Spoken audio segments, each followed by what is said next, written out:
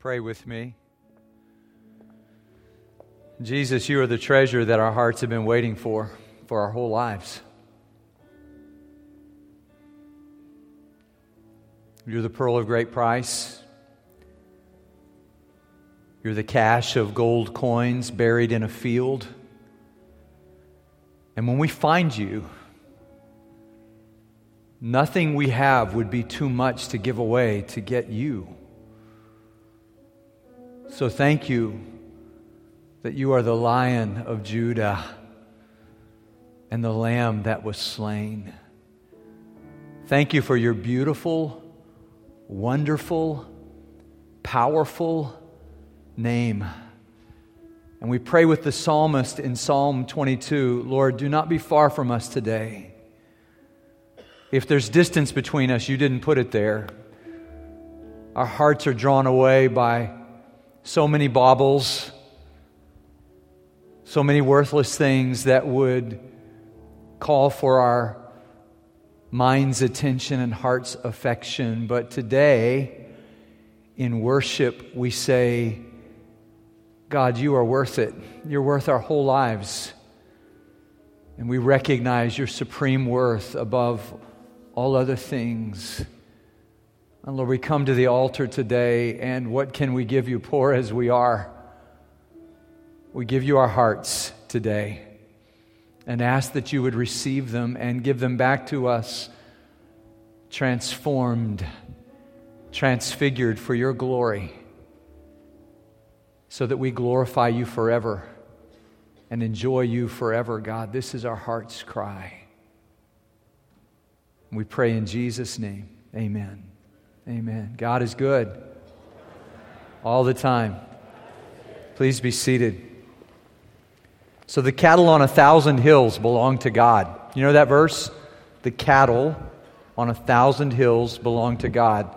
And I'm pretty sure I saw them all this weekend at the Fort Worth Stock Show. I just remember walking around saying, there are a lot of cows. Cows everywhere you look, and one of the cows was ours, and our daughter was showing the cow, and it was just kind of fun to be there. It's a kind of different part of life than I've ever really been involved with. Though I pastored a couple of rural churches for 11 years and helped out hauling hay on occasion. But this was really fun, and being there was amazing because every cow has a number, and when there's a group of cows, and when they call your cow's number, you got to go, and the judge looks at the cow, and I was just feeling for the cows because the judge is talking about the cows right in front of them and saying, this is what's wrong with this cow. And this is what's wrong with this one. This one's neck is not feminine enough. And I'm like, says who? How do you decide that? And I'm just watching all of this and just thinking about when they call your number, you don't want to be doing something else. You want to be there. And all of this a reminder to me of the words of Peter Marshall, who said, Christians, the people of God, obey an imperious summons which cannot be denied. When you hear the voice call you, you have to respond to that voice. A friend of ours, this happens every 4 years or 8 years when there's an inauguration. A new government is set up. There's a peaceful transfer of power, and there's a new government. And when the new government is set up, then they have to repopulate all those offices. And I didn't know this. I was talking with somebody about it this morning. They send a beachhead of people, just a small group of people, and they begin to set up that. And a member of our church who normally worships in this service has been called to be a part of that. And so she's going and being a part of that. And she's just a very brilliant lady and amazing, and so grateful that this is. But when the phone call comes from the president's office, so think about whoever your favorite president is. This may make it easier. Whoever your favorite president is, if they called you and said, we want you to help us, and we need you to help set up the beachhead where you land, and then you're going to take over the whole thing. That's the work.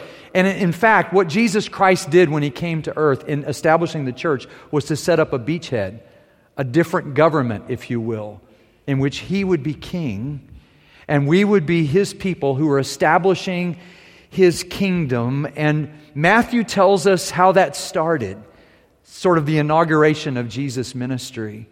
And this has something to say about our corporate calling. if we will hear it today. There has been an imperious summons. It's not the president who's called us. It's the King. And someday the King is coming. But right now, He's calling. And if you pick up your phone and you see the name there is G-O-D, do you take that call? And what will you say? Would you open your Bibles with me to Matthew chapter 4, verses 12 to 23? Last week in our early service, Gray Layton read John's account of John the Baptist saying, "Behold the Lamb of God who takes away the sin of the world." And he tells his disciples, and two of his disciples begin to follow Jesus. And Jesus says, What do you want? What do you want? And they say, "We want to know where you stay." And Jesus says, "Come and see." And they stay with Him all day long. That's John and Andrew. That's the first time they encounter Jesus. Now, this is sort of the sequel to that, where Jesus calls them into action. Let's stand together and hear the word of the Lord. The King is calling. The King is calling. Will we answer when He calls? Matthew chapter 4, verse 12. When Jesus heard that John had been put in prison, He withdrew to Galilee.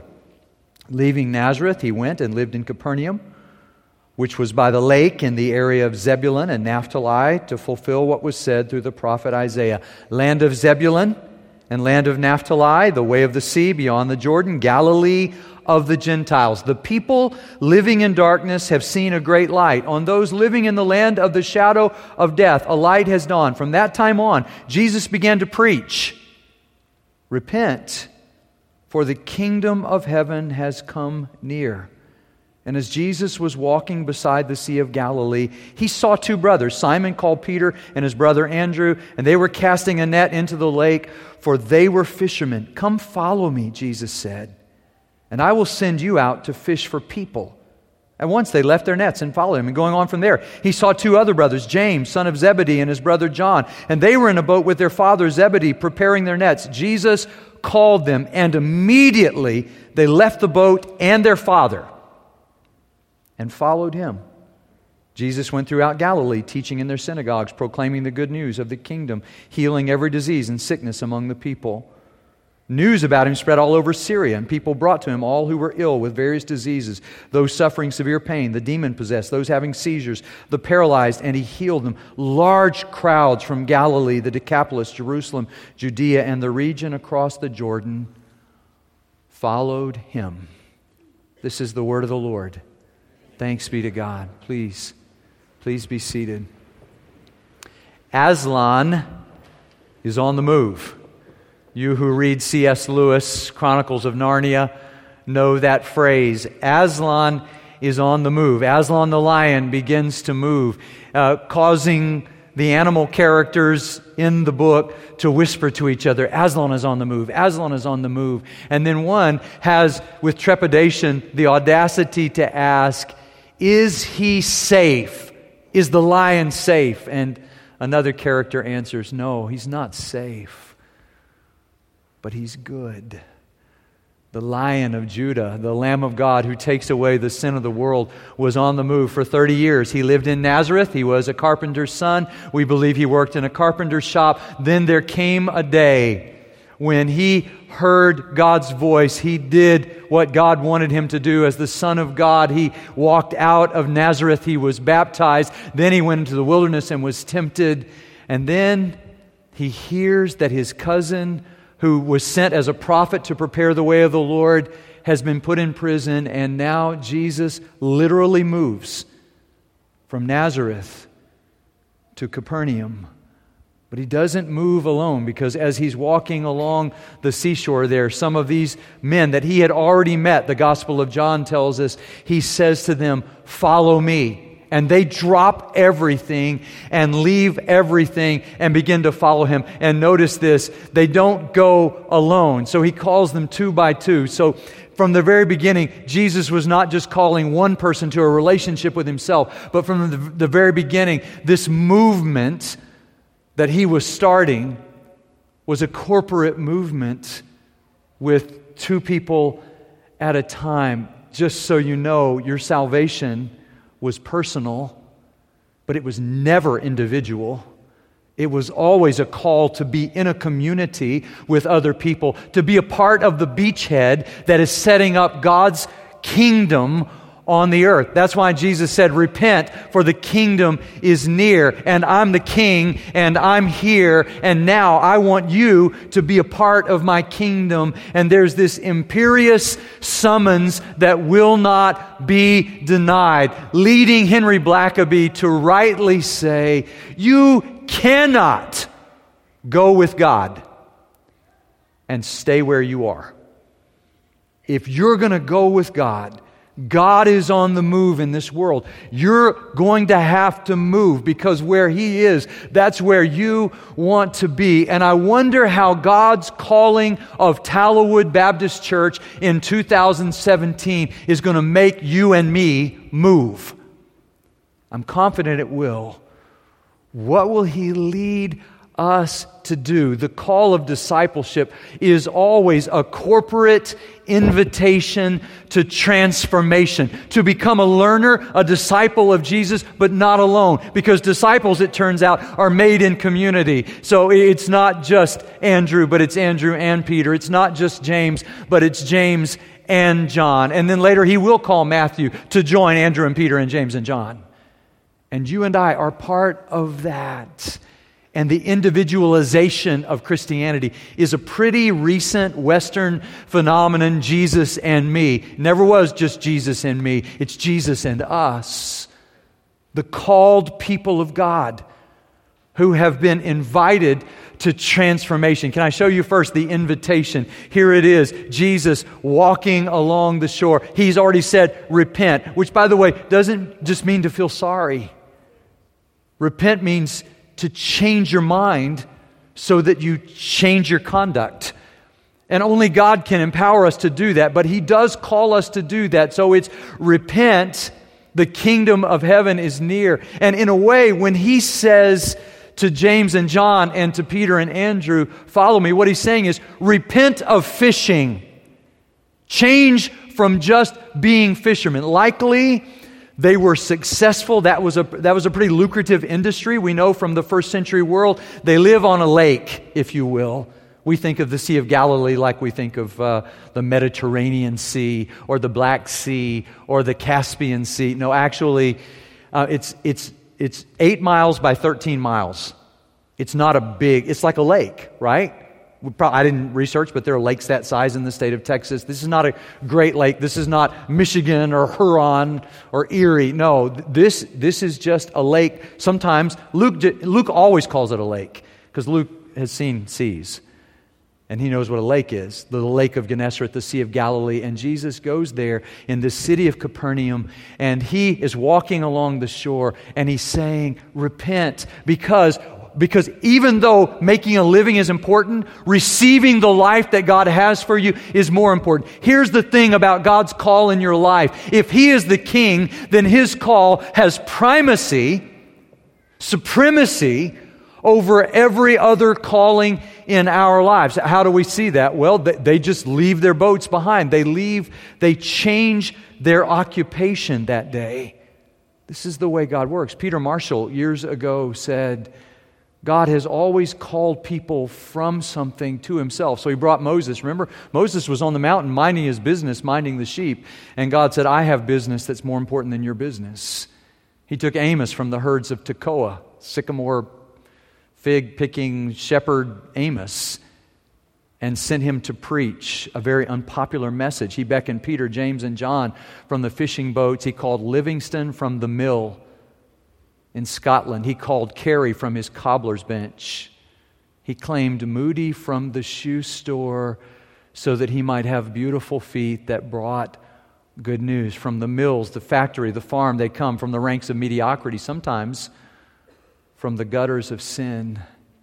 He calls them, He changes them, and He makes them His messengers. They hear an imperious summons which will not be denied, and they answer that call. And God has been doing this, we know from Matthew, for 2,000 years. God speaks and says, I want you to follow me. And so they change their occupation, or at least their preoccupation, which made me wonder, what is our preoccupation?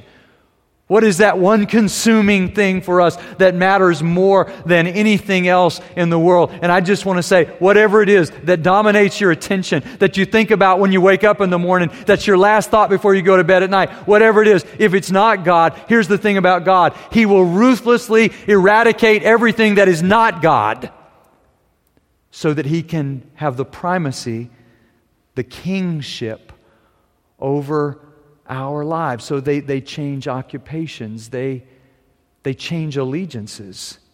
So think about this.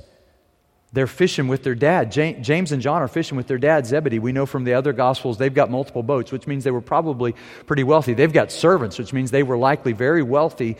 And they're preparing their nets to go fishing. I mean, they're working hard, and Jesus just says, come. And they not only leave their boat and their nets, but they leave their dad. Because more important than any other relationship in this world is relationship with God. More important than any other relationship in this world. So they leave Zebedee. So following Jesus Christ means that we can no longer be just about ourselves anymore. So David Brooks, years ago, the New York Times columnist wrote, commencement speakers are always telling young people to follow your passions, be true to yourself. It's a vision of life that begins with self and unfortunately ends with self. But people on the road to character growth don't find their vocations by asking, what do I want from life? What about me? No, they ask, what is life? Or I would say, what is God asking of me? And how can I match the talent He's given me with one of the world's deep needs? Imperious summons which will not be denied. Dietrich Bonhoeffer captures it. He says, so Christianity, Christian discipleship is always, it's about the living Christ. It's because Christianity without discipleship, without Christ is Christianity without discipleship. And Christianity without discipleship is always Christianity without Christ. It means adherence to Christ. It means coming to live with Him and experience. It's not just a list of rules that we're now going to keep. It's about a relationship with Him in which we grow to love Him more and more for a lifetime. And it's more important than anything else. So when I was in college years ago, the undisputed coolest guy on the campus, and if you were on campus also, and I'm not talking about you, I mean you no harm. I'm not talking about myself either, but there was this guy who was like big man on campus, and his dad had been president of the student body at Baylor, and his dad had big plans for him. And along the way to his dad's big plans for him, God had other plans for him. And he answered God's call to preach. I remember March the 1st of 1981, he and I knelt down beside Waco Creek and said, God, if you want us to be pastors of churches, our answer to you is yes. And within months, he and I were both pastors of churches, and just a very gifted young man. He planted a church in Austin. He writes books. And what's interesting is, only when I came here, because he and I both pastored churches in Austin, but when I came here and I was put on the board of the university that I attended, that's when I met his dad, who was the chairman of the board. And we were riding on a shuttle bus one day, and he said, do you know how I felt the day when my son, after talking with his youth minister, came to me and said, God has called me to be a pastor? He said, do you know how I feel? And I thought, okay, this guy is chairman of the board of a big Christian university. He's going to say I felt great. But no. He got tears in his eyes. And he said, I had plans for my son. I wonder how Zebedee felt when James and John walk away. He said, I had plans for my son. And I was thinking this week, I wonder what Will Davis Sr.'s plans were for Will Davis Jr. I wonder what he thought. Because building on Will Davis Sr., who had written the education law for the state of Texas, maybe he was thinking, if things break right, my son might be the governor of the great state of Texas someday. Or he might be the president of the United States someday. I mean, Will Davis Sr. was thinking big things for his only son. And then his son talked to a student minister and came to his dad and said, I'm going to preach. And I waited for his dad to finish the story. And he said, I bless my son in what he is doing, but it was hard for me. And I wonder, parents, if God tapped one of your kids on the shoulder and had an entirely different plan for their lives than your plan for their lives, how would you respond to that? How would you receive that? What's it like, Zebedee, to see your two business partners, your sons, whom you've groomed from birth to take over the family business, leave the business and go into an entirely different business? But then Will Davis Sr. went home to be with the Lord this year, and I was thinking, I'm pretty sure in heaven right now he's not saying, man, if only my son had been a governor. If only my son had been president. Not that those positions are unimportant or that they can't be used to bring great glory to God. But I suspect if you ask Will Davis Jr. today, he would say any other job would be a demotion, because this is what God wanted me to do. And it's a part of being the shepherd of a body of believers, and it's an invitation. It's God's initiation. It's God tapping on the shoulder. You look in Scripture, and it's not just people sort of bump into God unexpectedly. It's always they're walking one way, and they run right into God, and God says, so leave all of that, leave that behind, and come and follow me. You're called away from something. You're called to something. You're called to follow, literally to be covered with the dust of your rabbi, to walk so closely behind him that you become like him. So it's an invitation, inevitably, invitation to transformation. We've made Christianity a bit transactional. So God, I'll do this for you if you'll do this for me. That is not what the Scriptures teach. Here's the transaction. Follow Him. He'll give you your marching orders. It's a transformation. It's becoming. So we're transformed. Paul will write to the Romans, by the renewing of our minds. So our minds are changed and our lives change. And I just think about people I've seen through the years who used to be this and now they've become that. And the only explanation for that is God.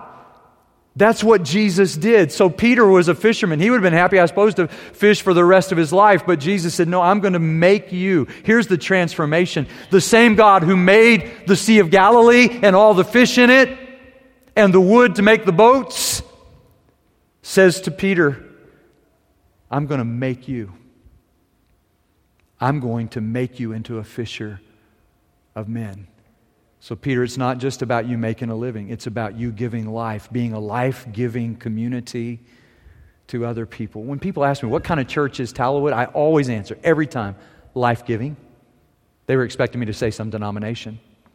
Life-giving. God gave us life and we want to give it away to other people. This is our calling. And to be called by God is to realize He is constantly making us, transforming us in good ways so that we can do His work in the world, because it turns out, as you well know, our world's in a lot of trouble. And how will we help them? I was on the bayou this week walking in Hershey Park, and I have a new friend named Bill who's got a Labrador, a beautiful Labrador named Isabella, who actually obeys, which is unlike my Labrador. And I was just, how did that happen? I'm talking to him, and one day he says, I used to be a fishing guide. And he says, people don't realize when you fish, you're hunting. The fish aren't looking for you. You're looking for them. And Jesus says, I'm going to make you a fisher of people. You're going to fish for people. One guy literally had this fulfilled in his life. His name, Kjell Wilhelmsen. He's fishing in Norway, and he's got a guy he doesn't know, a Danish guy, a guy from Denmark, and he's fishing for salmon, and the guy gets caught by a current and gets swept away. But Kjell has fished that water before, so he runs across the bridge with his fishing pole, no kidding, and casts, trying to catch this guy before he swept out to sea. He said, when he came under the bridge, all I could see was his face and the tips of his boots. And he was paralyzed, and he was going out to sea. And I cast with my homemade lure, and I caught his rubber waders, and that's when the real fun began, because he weighed 250 pounds, and I did not have 250-pound test line. Fishermen, you know what I mean? And so I worked, and he saved the man's life, Jens Overson. He saved Jens's life that day. This is the work that God's called us to, if you will. It's in the old Winnie the Pooh story, and Eeyore has fallen into the river, and Eeyore is floating and is going down the river, and all of his friends say, is it damp in the river this morning? And Eeyore says, yes, it is. Are you uncomfortable? Yes, I am. And as he's about to go out of sight, he yells back to his friends, "If it isn't too much trouble, would you mind rescuing me?" This is what fishing for people is. It's finding people who, for all the world, look like they're going under for the last time, and we are not just like a yacht club who goes out on the water when it's convenient. We are a life-saving station. For this, God put us in the world. And since we've had our lives saved, saving the lives of others is very important to us. Because God has saved us, we want all people to be saved. And so we preach the unsearchable riches of Christ. Because we believe that once we begin to follow Jesus, there is no turning back. And we can talk about it in the generalities for the rest of our lives. But the bottom line is that, as Haddon Robinson said, we miss the point when we do that. So here's the point. A kind of arithmetic has been spawned in the counting rooms of hell. That's where it came from. This kind of arithmetic that's always interested in reaching the masses, but somehow never gets down to a man or a woman. This kind of arithmetic always talks about winning the world for God, but doesn't much think about winning our neighborhoods for God. That arithmetic makes it valiant to cross oceans, but never really crosses streets. Look, God may call you to cross the ocean, but until He does, just cross the street. Just walk across to your neighbor and find out who they are and find out what's going on in their lives. And believe me when I say the ministry will come to you. We are all called to ministry. We just fund it in different ways. But we're all called to it. To this we were called, that we might be a life-saving station. And I read Tommy Henson's commentary this week. He and his son loved to watch shuttle launches, and they were looking back at all these old videos, and he heard an expression from the people who were at the mission control, and they said, the point of negative return. And this got his attention. He said, what's the point of negative return? You know what it is? So he looks it up, and it turns out NASA defines the point of negative return. When the shuttle is launching, there comes a point where if the engines fail, and the shuttle were to release from the engines, negative return means it couldn't make it back to the place where it launched from. It could never actually make it back. Now, the good news is it's at the point where it's going to go into orbit, negative return. It's going to go, the purpose of the shuttle is not to stay on the ground, but actually to orbit the earth. The purpose of the church is not to stay where we are, but to go with God. And we orbit around the center of the universe, which, by the way, is not us, but Christ. And we center our lives in Him, and we are orbiting around Him. And Tommy Henson said, Jesus is saying, only by crossing the point of negative return, letting go of the option to turn back, can you actually do what you're meant to do. Whatever your landing site was, maybe it was your identity or your sense of purpose. Before you came to Christ, you need to leave all possibility of returning behind. Just to be clear, if you choose to follow Jesus Christ, you are never, ever going to return to business as usual. You're not going to be the same. Life's not going to be the same. Because it wasn't meant to be. But to be part of this community is to hear the imperious summons of God saying, I am establishing a beachhead for my government. I am the King, the Lord of all the earth, and you get to be a part of that. Are you in?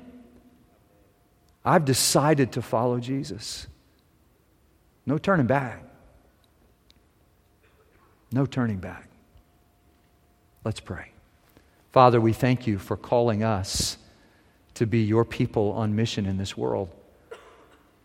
We confess, Lord, that the world is very much with us today. And we are bound by any number of things that would draw our heart's attention, our heart's affection, our mind's attention away from you. But now, Lord, we can commit again that today, if we hear your voice, we will not harden our hearts. Lord, would you give us this city? We know we're not alone. We've got lots of sister churches. Would you give us collectively this city for your kingdom? We ask it in Jesus' name. Amen.